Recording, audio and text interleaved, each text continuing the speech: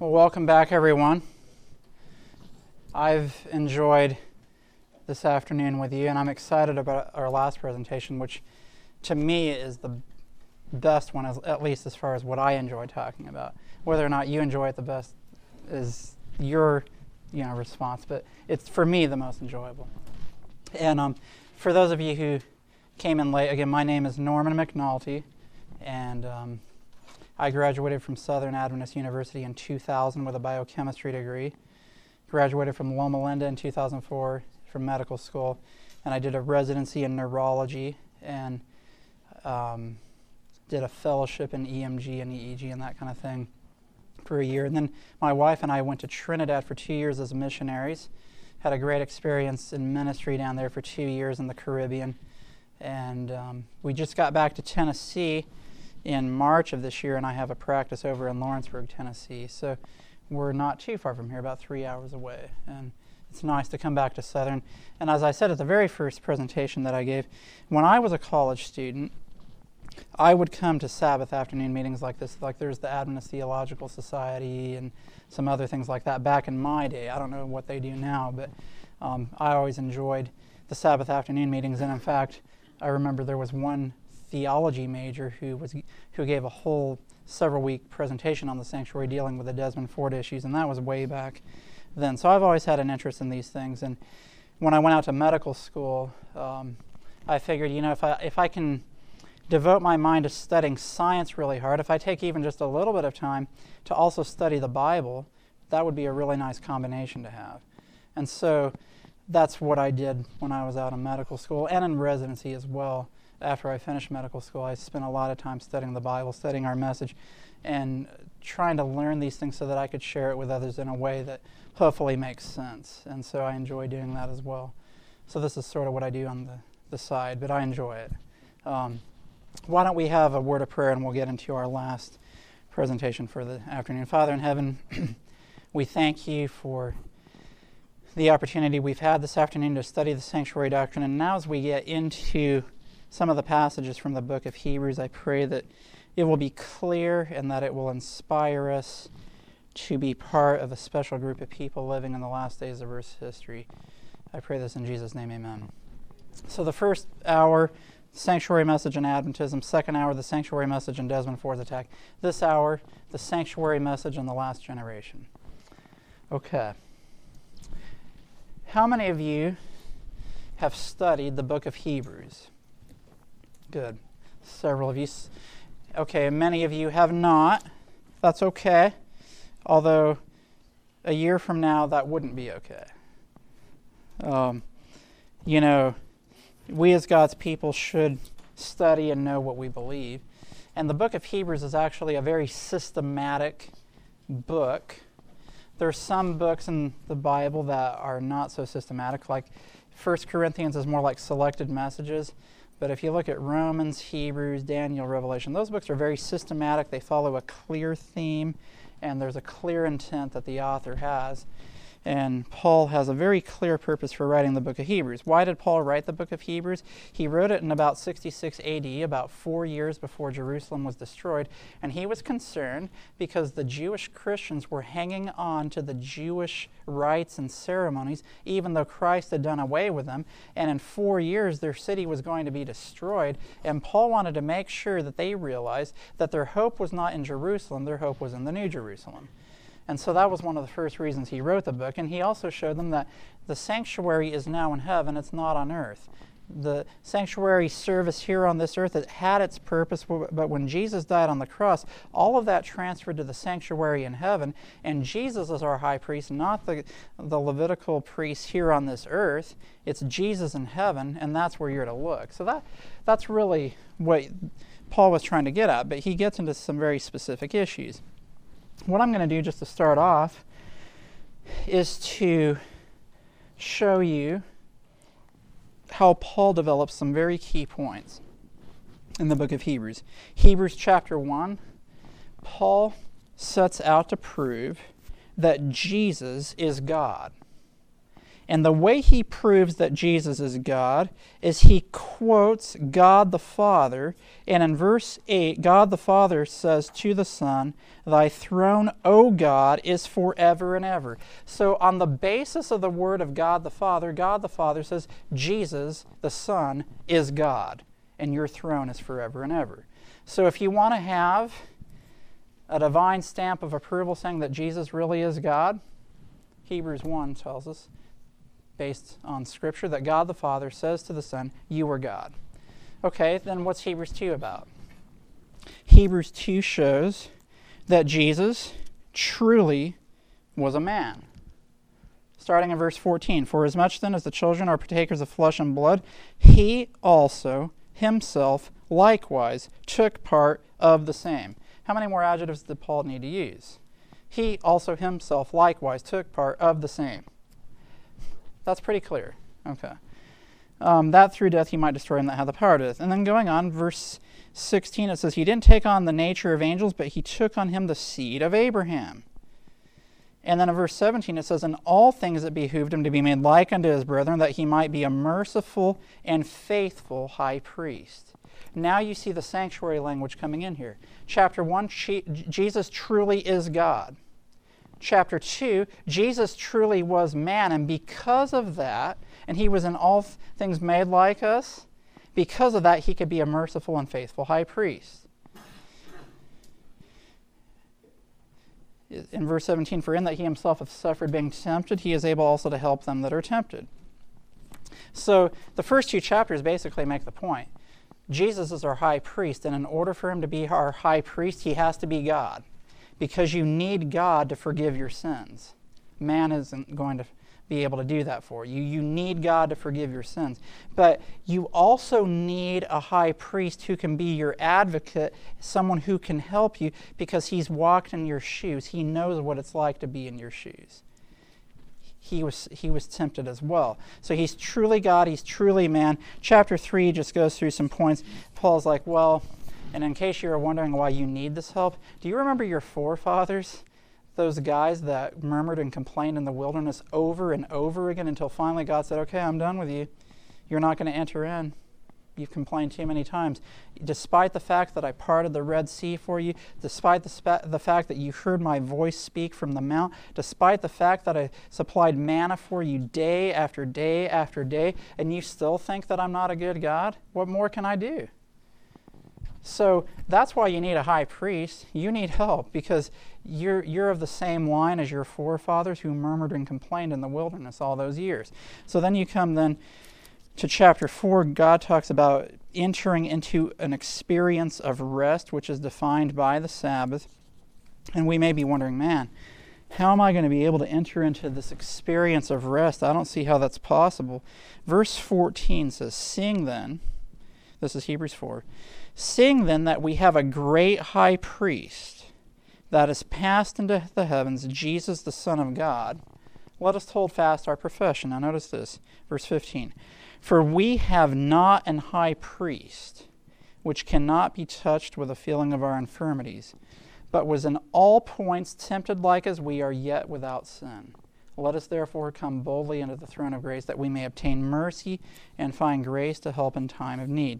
So what is Paul saying here? Look, chapter 1, Jesus is God. Chapter 2, he's man. He also himself likewise took part of the same. He took the seed of Abraham, which, by the way, that's after the fall, not before the fall. Seed of Abraham. Abraham, well after Adam. He took on him the seed of Abraham, so you have Jesus is fully God. He's fully man, and we need help because if you want to admit it to yourself, we have a tendency when the first thing goes wrong, rather than praising the Lord for our trials, we're like the children of Israel, murmuring and complaining. "Oh boy, look what God's doing to us again this time." And God is saying, look, you can get out of that cycle, you can get out of that rut. We have a high priest that has passed into the heavens, Jesus the Son of God, and he was tempted in all points like we are. He was tempted to get discouraged. He was tempted to get frustrated. He was tempted in all those points, yet without sin. And because he walked in our shoes, he understands what it's like, so you can come boldly to the throne of grace where he is at to get help, so that when you are tempted, he can help you. That's what Jesus is doing as our high priest. And then he continues on, and we're going to come back to that point. I'm just showing you the high points. Then in chapter 5, Paul starts to get into some further explanation. He's like, the priests in the earthly service, they offered gifts and sacrifices for sins. But Christ, he was of a different order. He was from the order of Melchizedek. And because Christ was from the order of Melchizedek, he went through a different experience. And in verse 7 it says, who in the days of his flesh, when he had offered up prayers and supplication with strong crying and tears unto him that was able to save him from death, and was heard in that he feared, though he were a son, yet learned he obedience by the things which he suffered, and being made perfect, he became the author of eternal salvation unto all them that obey him, called of God, and high priest after the order of Melchizedek. Now, what's Paul saying when he says Christ was made a priest after the order of Melchizedek? And almost under divine inspiration, he's starting to see the ears of the listeners who are reading this writing. They're like, high priest after the order of Melchizedek. Which, by the way, who is Melchizedek? Hebrews 7, he goes into a further explanation. He says, Melchizedek, there was no record of his beginning. There's no record of where he ended. Without beginning of days, without end of life. We have no record of where Melchizedek came from. We have no record of where he went. And Christ is of an order of priesthood like that. There's no record of where Christ began. From everlasting to everlasting, he is God. There's no record of his ending. From everlasting to everlasting, he is God. And he's trying to make this point that, look, Christ is qualified to be this priest because he learned obedience through the things that he suffered. And the children of Israel, they murmured and complained when they suffered, but he learned obedience when he suffered. And so that qualifies him to be this priest after the order of Melchizedek. And then he, under the inspiration of the Holy Spirit, this was Paul speaking, verses 11 to 14, he says, of whom we have many things to say and hard to be uttered, seeing ye are dull of hearing. For when for the time ye ought to be teachers, you have need that one teach you again, which be the first principles of the oracles of God, and are become such as have need of milk and not of strong meat. For everyone that useth milk is unskillful in the word of righteousness, for he is a babe, but strong meat belongeth to them that are of full age, even those who by reason of use have their senses exercised to discern both good and evil. And if I may take some liberty here to say what Paul was saying here in modern language, this is what Paul would be saying. Hey, Seventh-day Adventists, wake up. Come on. Why am I having to explain to you something that should be so basic? Here we are in 66 AD back then. Here we are in 2012, 168 years after 1844, and we still can't understand the sanctuary message. How long is it going to take for you to wake up? You should have been teaching this to others now. Why am I teaching it to you like it's the first time you've ever heard this?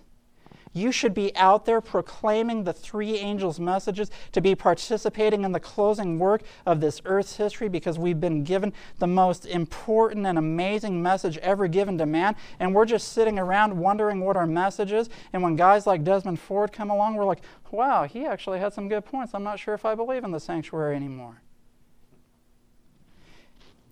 And this is just what Paul says under the inspiration of the Holy Spirit. And notice specifically, he says, if you use milk, in verse 13, you are unskillful in the word of righteousness. In other words, if you want to understand righteousness by faith, it's not the milk of the word. You need to get into the meat of the word.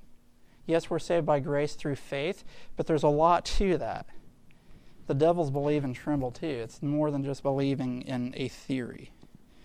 So that's chapter 5. Then chapter 6, he gets into some more interesting issues. He talks about how we're supposed to follow after the forerunner, Jesus, who's entered into the veil. Chapter 7, he proves that Jesus is a high priest after the order of Melchizedek, after he took that detour to rebuke the Hebrews for not knowing that message.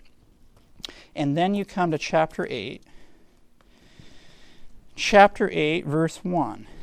Chapter 8, verse 1 is a summary statement of the first 7 chapters. Now, the things which we have spoken, this is the sum. We have such an high priest who is set on the right hand of the throne of the majesty in the heavens, a minister of the sanctuary and of the true tabernacle, which the Lord pitched and not man. So what has Paul done in the first 7 chapters? He says, look, Jesus is God. Jesus is man. He was tempted in all points like as we are, yet without sin. He's a high priest after the order of Melchizedek. And when he suffered, he learned obedience. He didn't murmur and complain like our forefathers. And because he is without beginning of days or end of days, the way we have no record of Melchizedek, Jesus is therefore qualified to be our high priest. And I love how he says actually in chapter 7:25, wherefore he is able also to save them to the uttermost that come unto God by him, seeing he ever liveth to make intercession for them. So Jesus is seated at the right hand of the throne of God, Hebrews chapter 8, verse 1, and he's ever living to save to the uttermost. That means he can save each one of us, amen? The sanctuary message is at the heart of salvation. Jesus is living to make intercession so that his death on the cross will have meaning and value and that it will save us. Now, that's the summary of the first 7 chapters, and it culminates with Jesus being seated at the right hand of the throne of God. Now, I talked about this a little bit, but when you have in Revelation chapter 4 the throne being before the 7 lamps, you have in the holy place then the throne of God, where you have the 2 stacks of 6 loaves of bread, where Jesus says, I am the bread of life, and he says, I and my Father are one. So you have equal stacks of 6 loaves of bread. This is the throne of God in the holy place.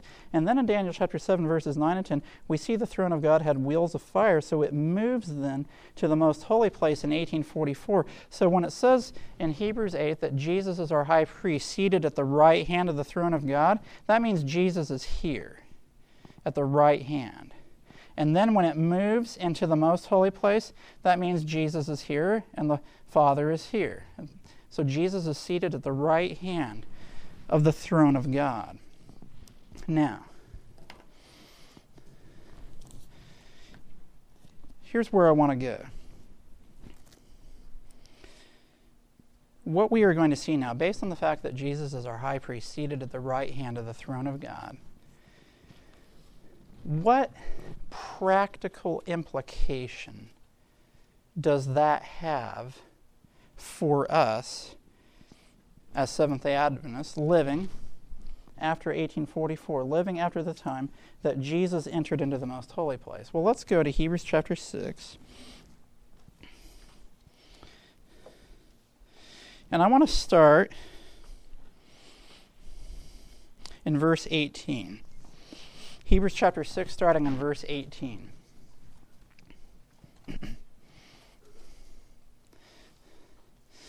That by 2 immutable things, in which it was impossible for God to lie, we might have a strong consolation, who have fled for refuge to lay hold upon the hope set before us. So we're fleeing from the power of sin, the power of temptation, and we're trying to find refuge. We're trying to lay hold upon the hope set before us. What's that hope? Verse 19. Which hope we have as an anchor of the soul, both sure and steadfast, and which entereth into that within the veil. Now, the King James, that doesn't word it the greatest. When it says into that within the veil, the marginal reading would better read, and which entereth the presence behind the veil, and the word presence is capitalized. So we're speaking, and then verse 20 makes it very clear. So our hope, which is the presence behind the veil, what is that hope? What is that presence? Verse 20, whither the forerunner is for us entered, even Jesus, made an high priest forever after the order of Melchizedek. Okay. So what are we supposed to do? We're supposed to go through the veil, and there's a veil here between the outer courtyard and the holy place, and now there's a veil from the holy place to the most holy place. Who has already gone through that veil? The forerunner.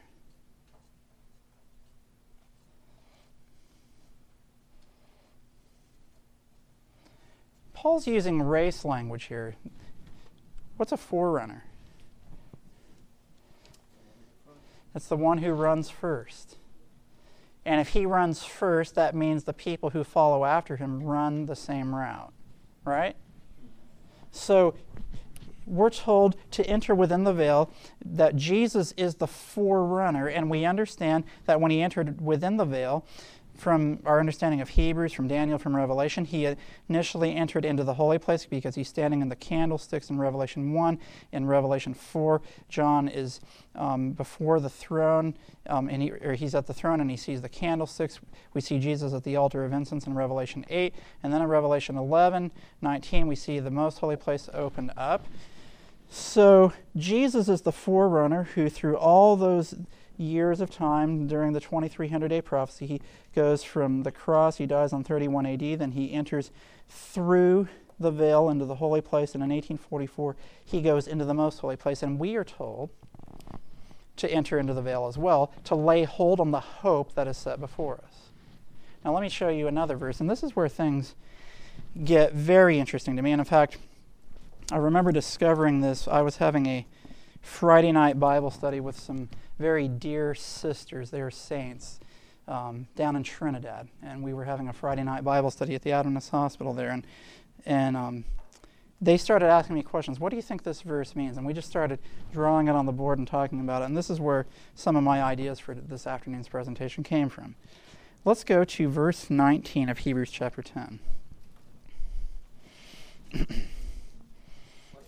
Hebrews chapter 10, starting in verse 19. So we've already been told that Jesus is our forerunner who's entered within the veil. Now let's look at Hebrews chapter 10. And by the way, so Jesus is our forerunner. He's entered in the veil. He was seated at the right hand of the throne of God in the holy place from 31 to 1844, and the most holy place from 1844 onward. Let's look at Hebrews chapter 10, starting in verse 19. Having therefore, brethren, what? Boldness to enter into the holiest. And by the way, that's the word tahagia, which means holy places. Having therefore, brethren, boldness to enter into the holy places by what? The blood of Jesus. Also by what? By a new and living way, which he hath consecrated for us through what?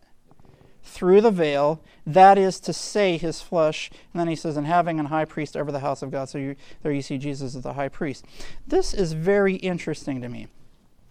We're to have boldness to enter into the holy places by the blood of Jesus, and also by a new and living way. So I'm going to create some space up here.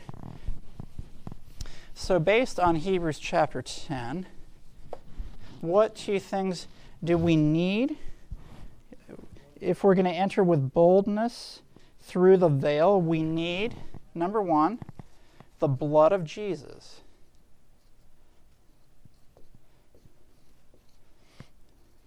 And number two, we need the new and living way that he has consecrated for us. Okay? So, in other words, if Jesus is the forerunner, that means we are to follow after him. He entered within the veil. We are supposed to enter with boldness through the veil. And in order for us to get through these two veils, we need the blood of Jesus and we need this new and living way. So, let's look at it a little further. What's this new and living way? It says, by a new and living way which he hath consecrated for us through the veil, that is to say, his flesh. What does that mean? So the new and living way is what has been consecrated for us. It's the veil, which is what? His flesh. Well, have we seen anything about the flesh of Jesus in the book of Hebrews? He also himself likewise took part of the same. In all points was tempted like as we are, yet without sin, so we can come boldly to the throne of grace. We can enter with boldness. What's this new and living way? It's the veil that represents his flesh, which represents the life of Jesus. So here's what we have then. Hebrews 10 says, having therefore, brethren, boldness to enter into the holiest or the holy places by the blood of Jesus, by a new and living way which he hath consecrated for us through the veil, that is to say, his flesh. That's the same thing as saying then that we have a great high priest that has passed into the heavens, Jesus, the Son of God. Let us therefore come boldly into the throne of grace, that we may obtain mercy and find grace to help in time of need, because he was tempted in all points like as we are, yet without sin. Here's the point. The veil naturally is a barrier to keep you from the courtyard from getting into the holy place, and the second veil is a barrier to keep you from going from the holy place to the most holy place. Does that make sense? Yet Scripture says we can have boldness to go through both veils, and we can come straight to the throne of grace. Is that good news? Now, what are the conditions to being able to come boldly to this throne of grace? The blood of Jesus, also the new and living way, which actually represents, well, let me read it again.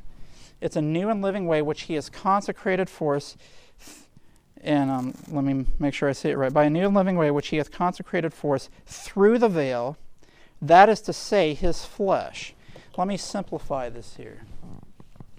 In order to get through the veil, we need the new and living way, which is the life of Jesus, which is the life that was tempted in all points like as we are, which means he took our human nature.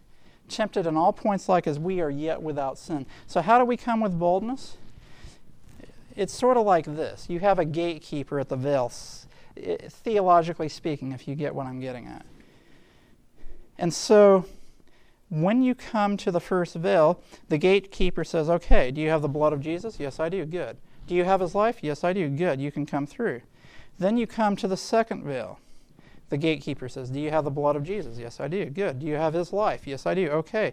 Come boldly on in. Here's the first point. Remember, Jesus is the forerunner? Here's the key point. Jesus is the forerunner. Jesus died on the cross.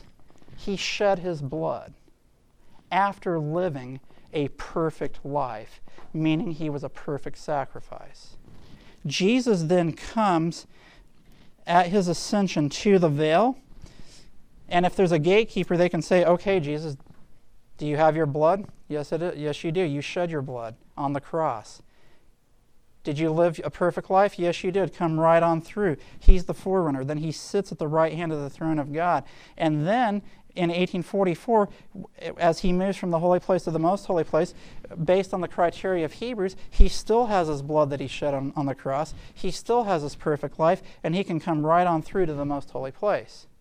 And so when we read Hebrews 10, 19, and 20, speaking to God's people today, the question is, do you have the blood of Jesus and do you have his righteous life? And this is the salvation process, because salvation includes his blood and his life. It includes justification and sanctification. It's not one without the other. And you have some people who say it's grace only, justification only, don't worry about sanctification. Some people focus so much on sanctification you never hear about forgiveness. And it's both. And here's how I explain it. So you hear the preacher preaching, we can have victory over sin, and by the power of God, he can transform us. And I believe that. Amen and amen. And yet, you're not sure if Jesus has forgiven your sins. And so you come to the gate and you're like, yeah, I have Jesus' life. I've been staying away from the bad food. I haven't been watching TV. I haven't been going to the movies. I haven't been doing this. I haven't been doing that. I haven't been doing that. And then it's like, well, have your sins been forgiven? Boy, I have a pretty bad record. I don't know. No. Look, if you don't have faith to believe that Jesus' blood has forgiven your sins, there is no way that you're going to have faith to believe that he can give you victory over sin in your life. They go together.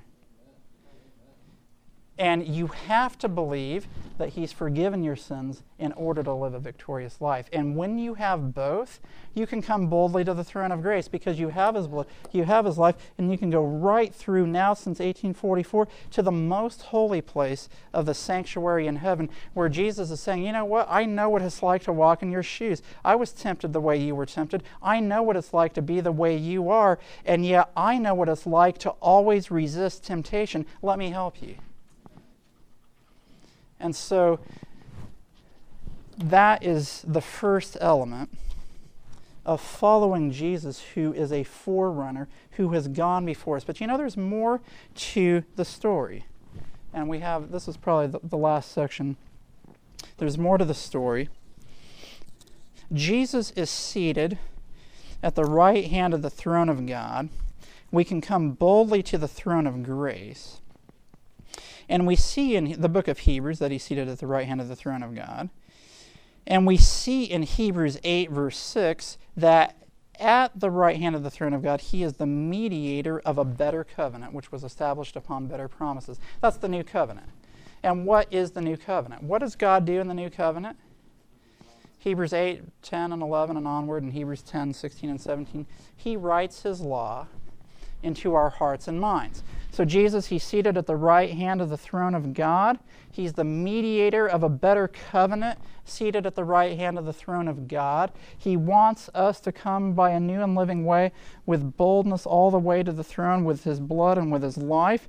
And when we do that, as the mediator of the new covenant, seated at the right hand of the throne of God, he works to write his law into our hearts and into our minds. It's an intellectual understanding and a spiritual understanding. It's not just in the head, it comes out in how you live your life.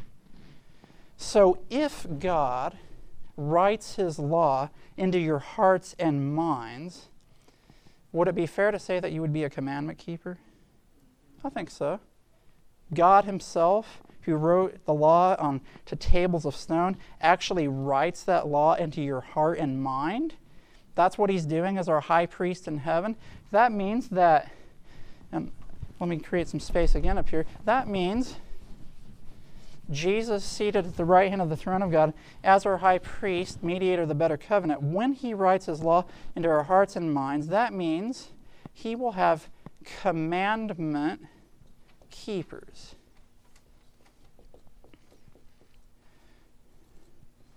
And so that's one of the things that happens when we come to the throne of grace. But Jesus is doing something else at the right hand of the throne of God, and it's connected to the race that he has been the forerunner of. Hebrews chapter 12, verses 1 and 2.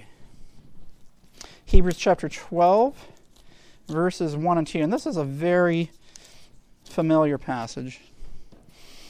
Wherefore, seeing we also are compassed about with so great a cloud of witnesses, let us lay aside every weight and the sin which doth so easily beset us, and let us run with patience the race that is set before us, looking unto Jesus, the author and finisher of our faith, who for the joy that was set before him endured the cross, despising the shame, and is set down at the right hand of the throne of God. Notice a few things here. Jesus is the forerunner, right? Based on Hebrews 6, Jesus is the forerunner. What are we called to do here in Hebrews chapter 12, verse 1? Run the race that has been set before us. How was it set before us? Jesus, the forerunner, ran ahead of us. And how are we to run this race? It says run with what? Looking unto Jesus, the author and finisher of our faith, who for the joy that was set before him endured the cross, despising the shame, and is set down at the right hand of the throne of God. So Jesus ran the race, forerunner. He finishes at the right hand of the throne of God, and ultimately that means in the most holy place, because he ends his work as our high priest in the most holy place before he comes back. And I know he does some things as he's coming out as well, but as far as the final atonement, the blotting out of sin, all of that kind of thing, as far as being at the right hand of the throne of God, that ends in the most holy place. So in Hebrews 8, he is our high priest seated at the right hand of the throne of God. What is he in Hebrews chapter 12 seated at the right hand of the throne of God? He's the author and the finisher of our faith. Author, finisher. That means there's a beginning point and there's a finishing point. And there's a race. And we're to run that race with patience. And the way we run that race with patience is to look unto Jesus. And we lay aside every weight, the sin which does so easily beset us. The only way we can get rid of sin in our life is to keep our eyes on Jesus all the time. And the question I ask is, if you can see Jesus hanging on the cross for you, name me which sin you want to keep hanging on to. Because your sin put him there. If you really love Jesus, you'll want that sin to come out of your life. Okay. So, Jesus is the author and finisher of our faith, seated at the right hand of the throne of God. He's helping us to run the race with patience that is set before us. And by the way, in Hebrews 6, we see he's the author of eternal salvation to all them that obey him. He's learned obedience through the things that he suffered. But here's the thing. He helps us to start the race. He's the author of our race. And how did Jesus run the race? Let Hebrews 12 speak for itself.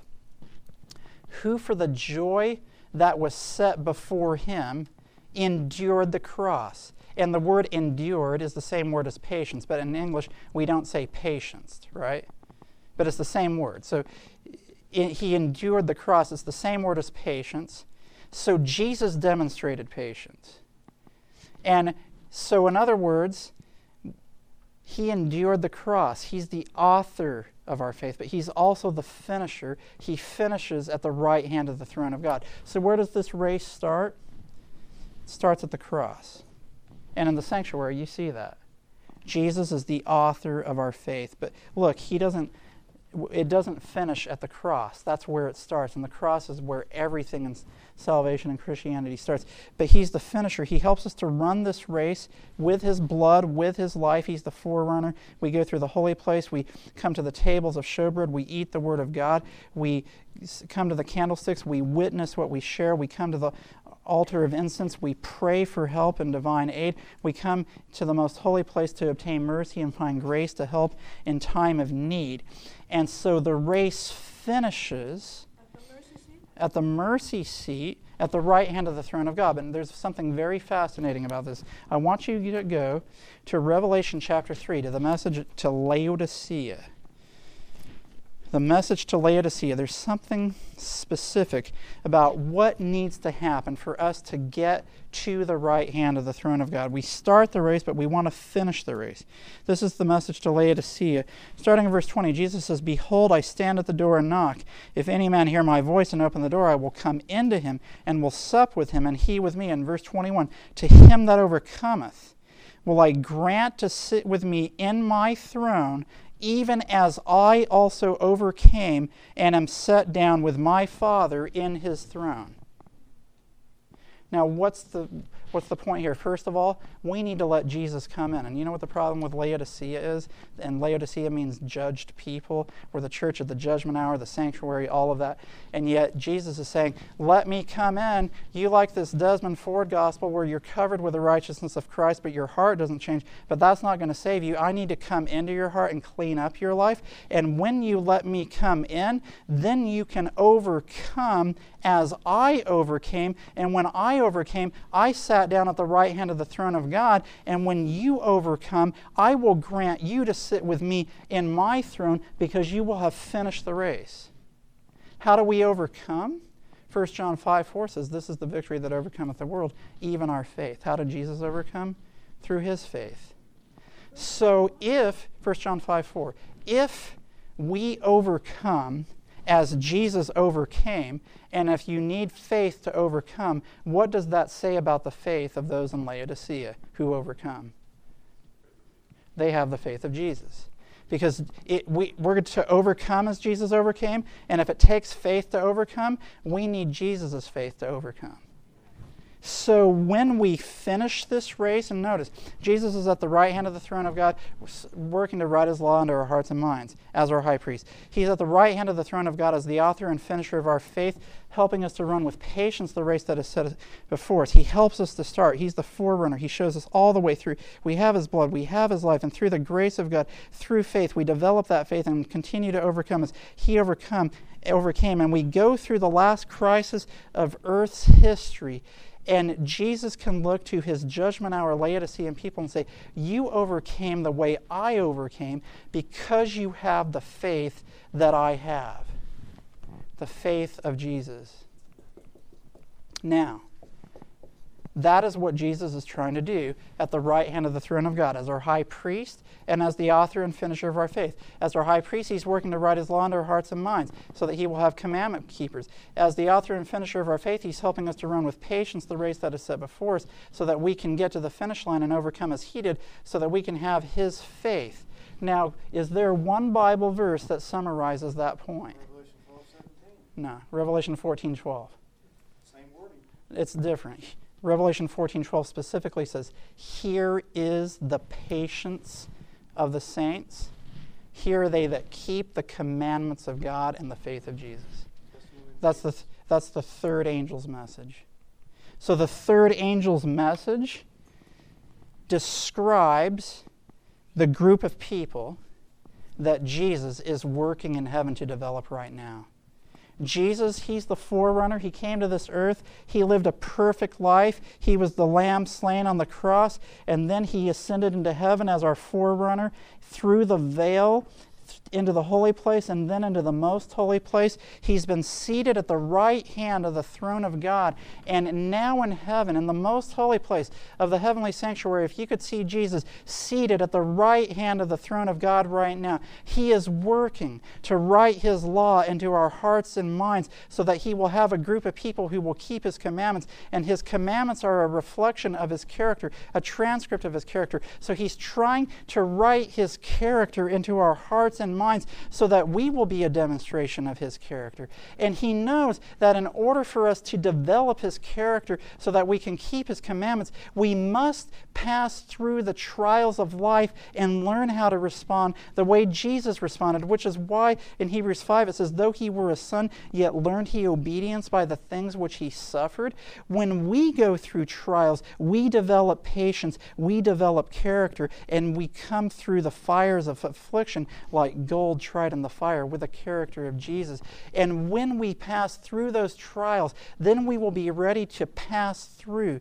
By having developed the experience of the third angel's message, we will be ready to pass through that final struggle of the history of the world known as Jacob's time of trouble, which in Daniel chapter 12, verse 1, it says, at that time shall Michael stand up, the great prince which standeth for the children of thy people. This is what is happening. Daniel chapter 7, the Father and the Son, they sit down at the beginning of the judgment. But Jesus is seated at the right hand of the throne of God.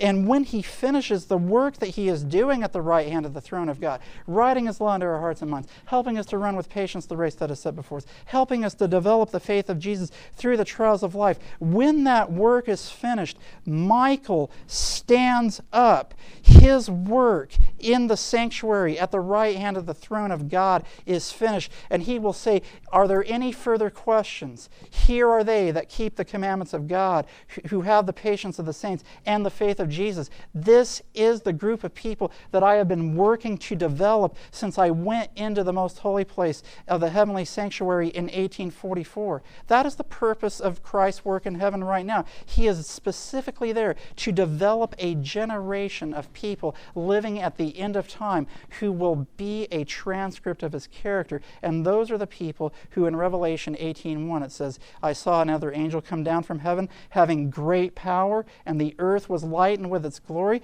This is the glory of God, the character of God, lightening the earth with God's character, with his glory.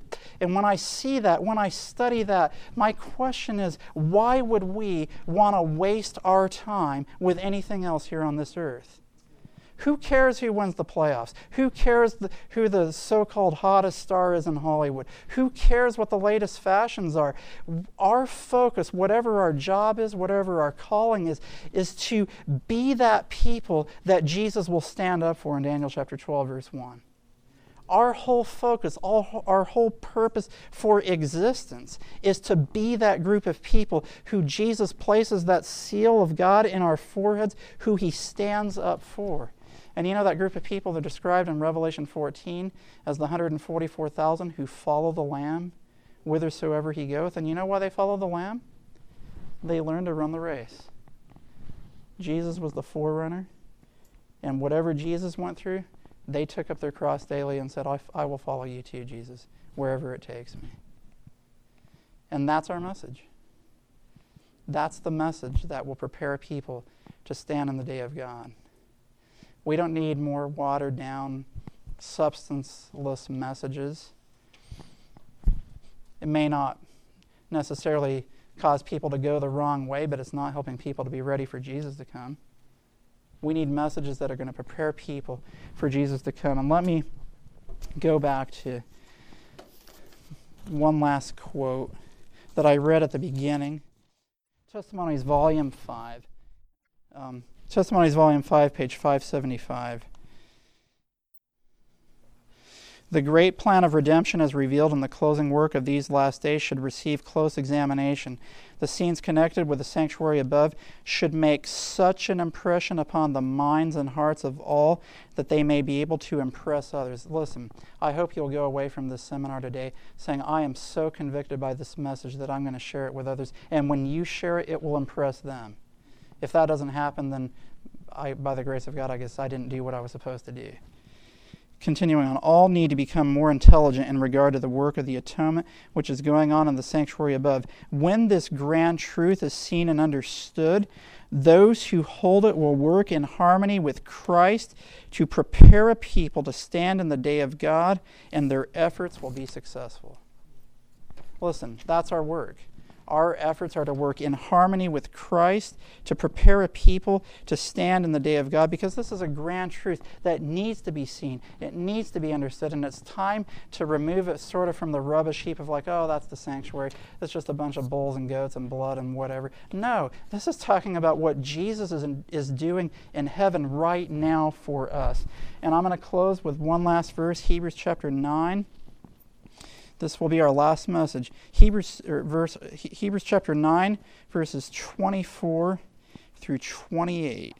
Hebrews 9, 24 through 28. For Christ has not entered into the holy places made with hands, which are the figures of the true, but into heaven itself, now to appear in the presence of God for us. Nor yet that he should offer himself often, as the high priest entereth into the holy place every year with blood of others. For then must he have suffered since the foundation of the world. But now once in the end of the world hath he appeared to put away sin by the sacrifice of himself. And as it is appointed unto men once to die, but after this the judgment. Notice this. So Christ was once offered to bear the sins of many, and unto them that look for him shall he appear the second time without sin unto salvation. And you know what it means to look for him in this word? The word in the Greek means to look with eager expectation. It's not like, oh yeah, Jesus might come in 5 or 10 years. And actually, it would be kind of inconvenient if he came right now because I just bought a house, or I just started to practice, or I'm in school right now and I want to finish life first and then Jesus can come. No, these are people who are saying, man, Jesus is my best friend. He's in the most holy place of the heavenly sanctuary. He's working to write his law into my heart and mind. I want to be ready when he comes. I can't wait for my best friend to come back. And that's the type of people Jesus is going to come back for. He will come back the second time without sin. The reason why he comes back without sin is because he's blotted your sin out in the judgment with his blood. That's our message. So by the grace of God, we will be faithful to that message. Thank you very much for coming. It was a blessing for me to be able to share this. I'm going to have a closing prayer, and then we can open it up to questions. So let's have a word of prayer. Father in heaven, we thank you for this opportunity we've had to study the sanctuary. We know there's so much more that we could have studied, but we thank you that you've made things crystal clear, that you are seated in the right hand of the throne of God, waiting to stand up so that you will have a group of people who keep the commandments of God, have the patience of the saints, and the faith of Jesus. May we each be among that number, and I pray that Jesus would come soon. This is my prayer in Jesus' name. Amen. This media was brought to you by Audioverse, a website dedicated to spreading God's Word through free sermon audio and much more. If you would like to know more about Audioverse, or if you would like to listen to more sermons, please visit www.audioverse.org.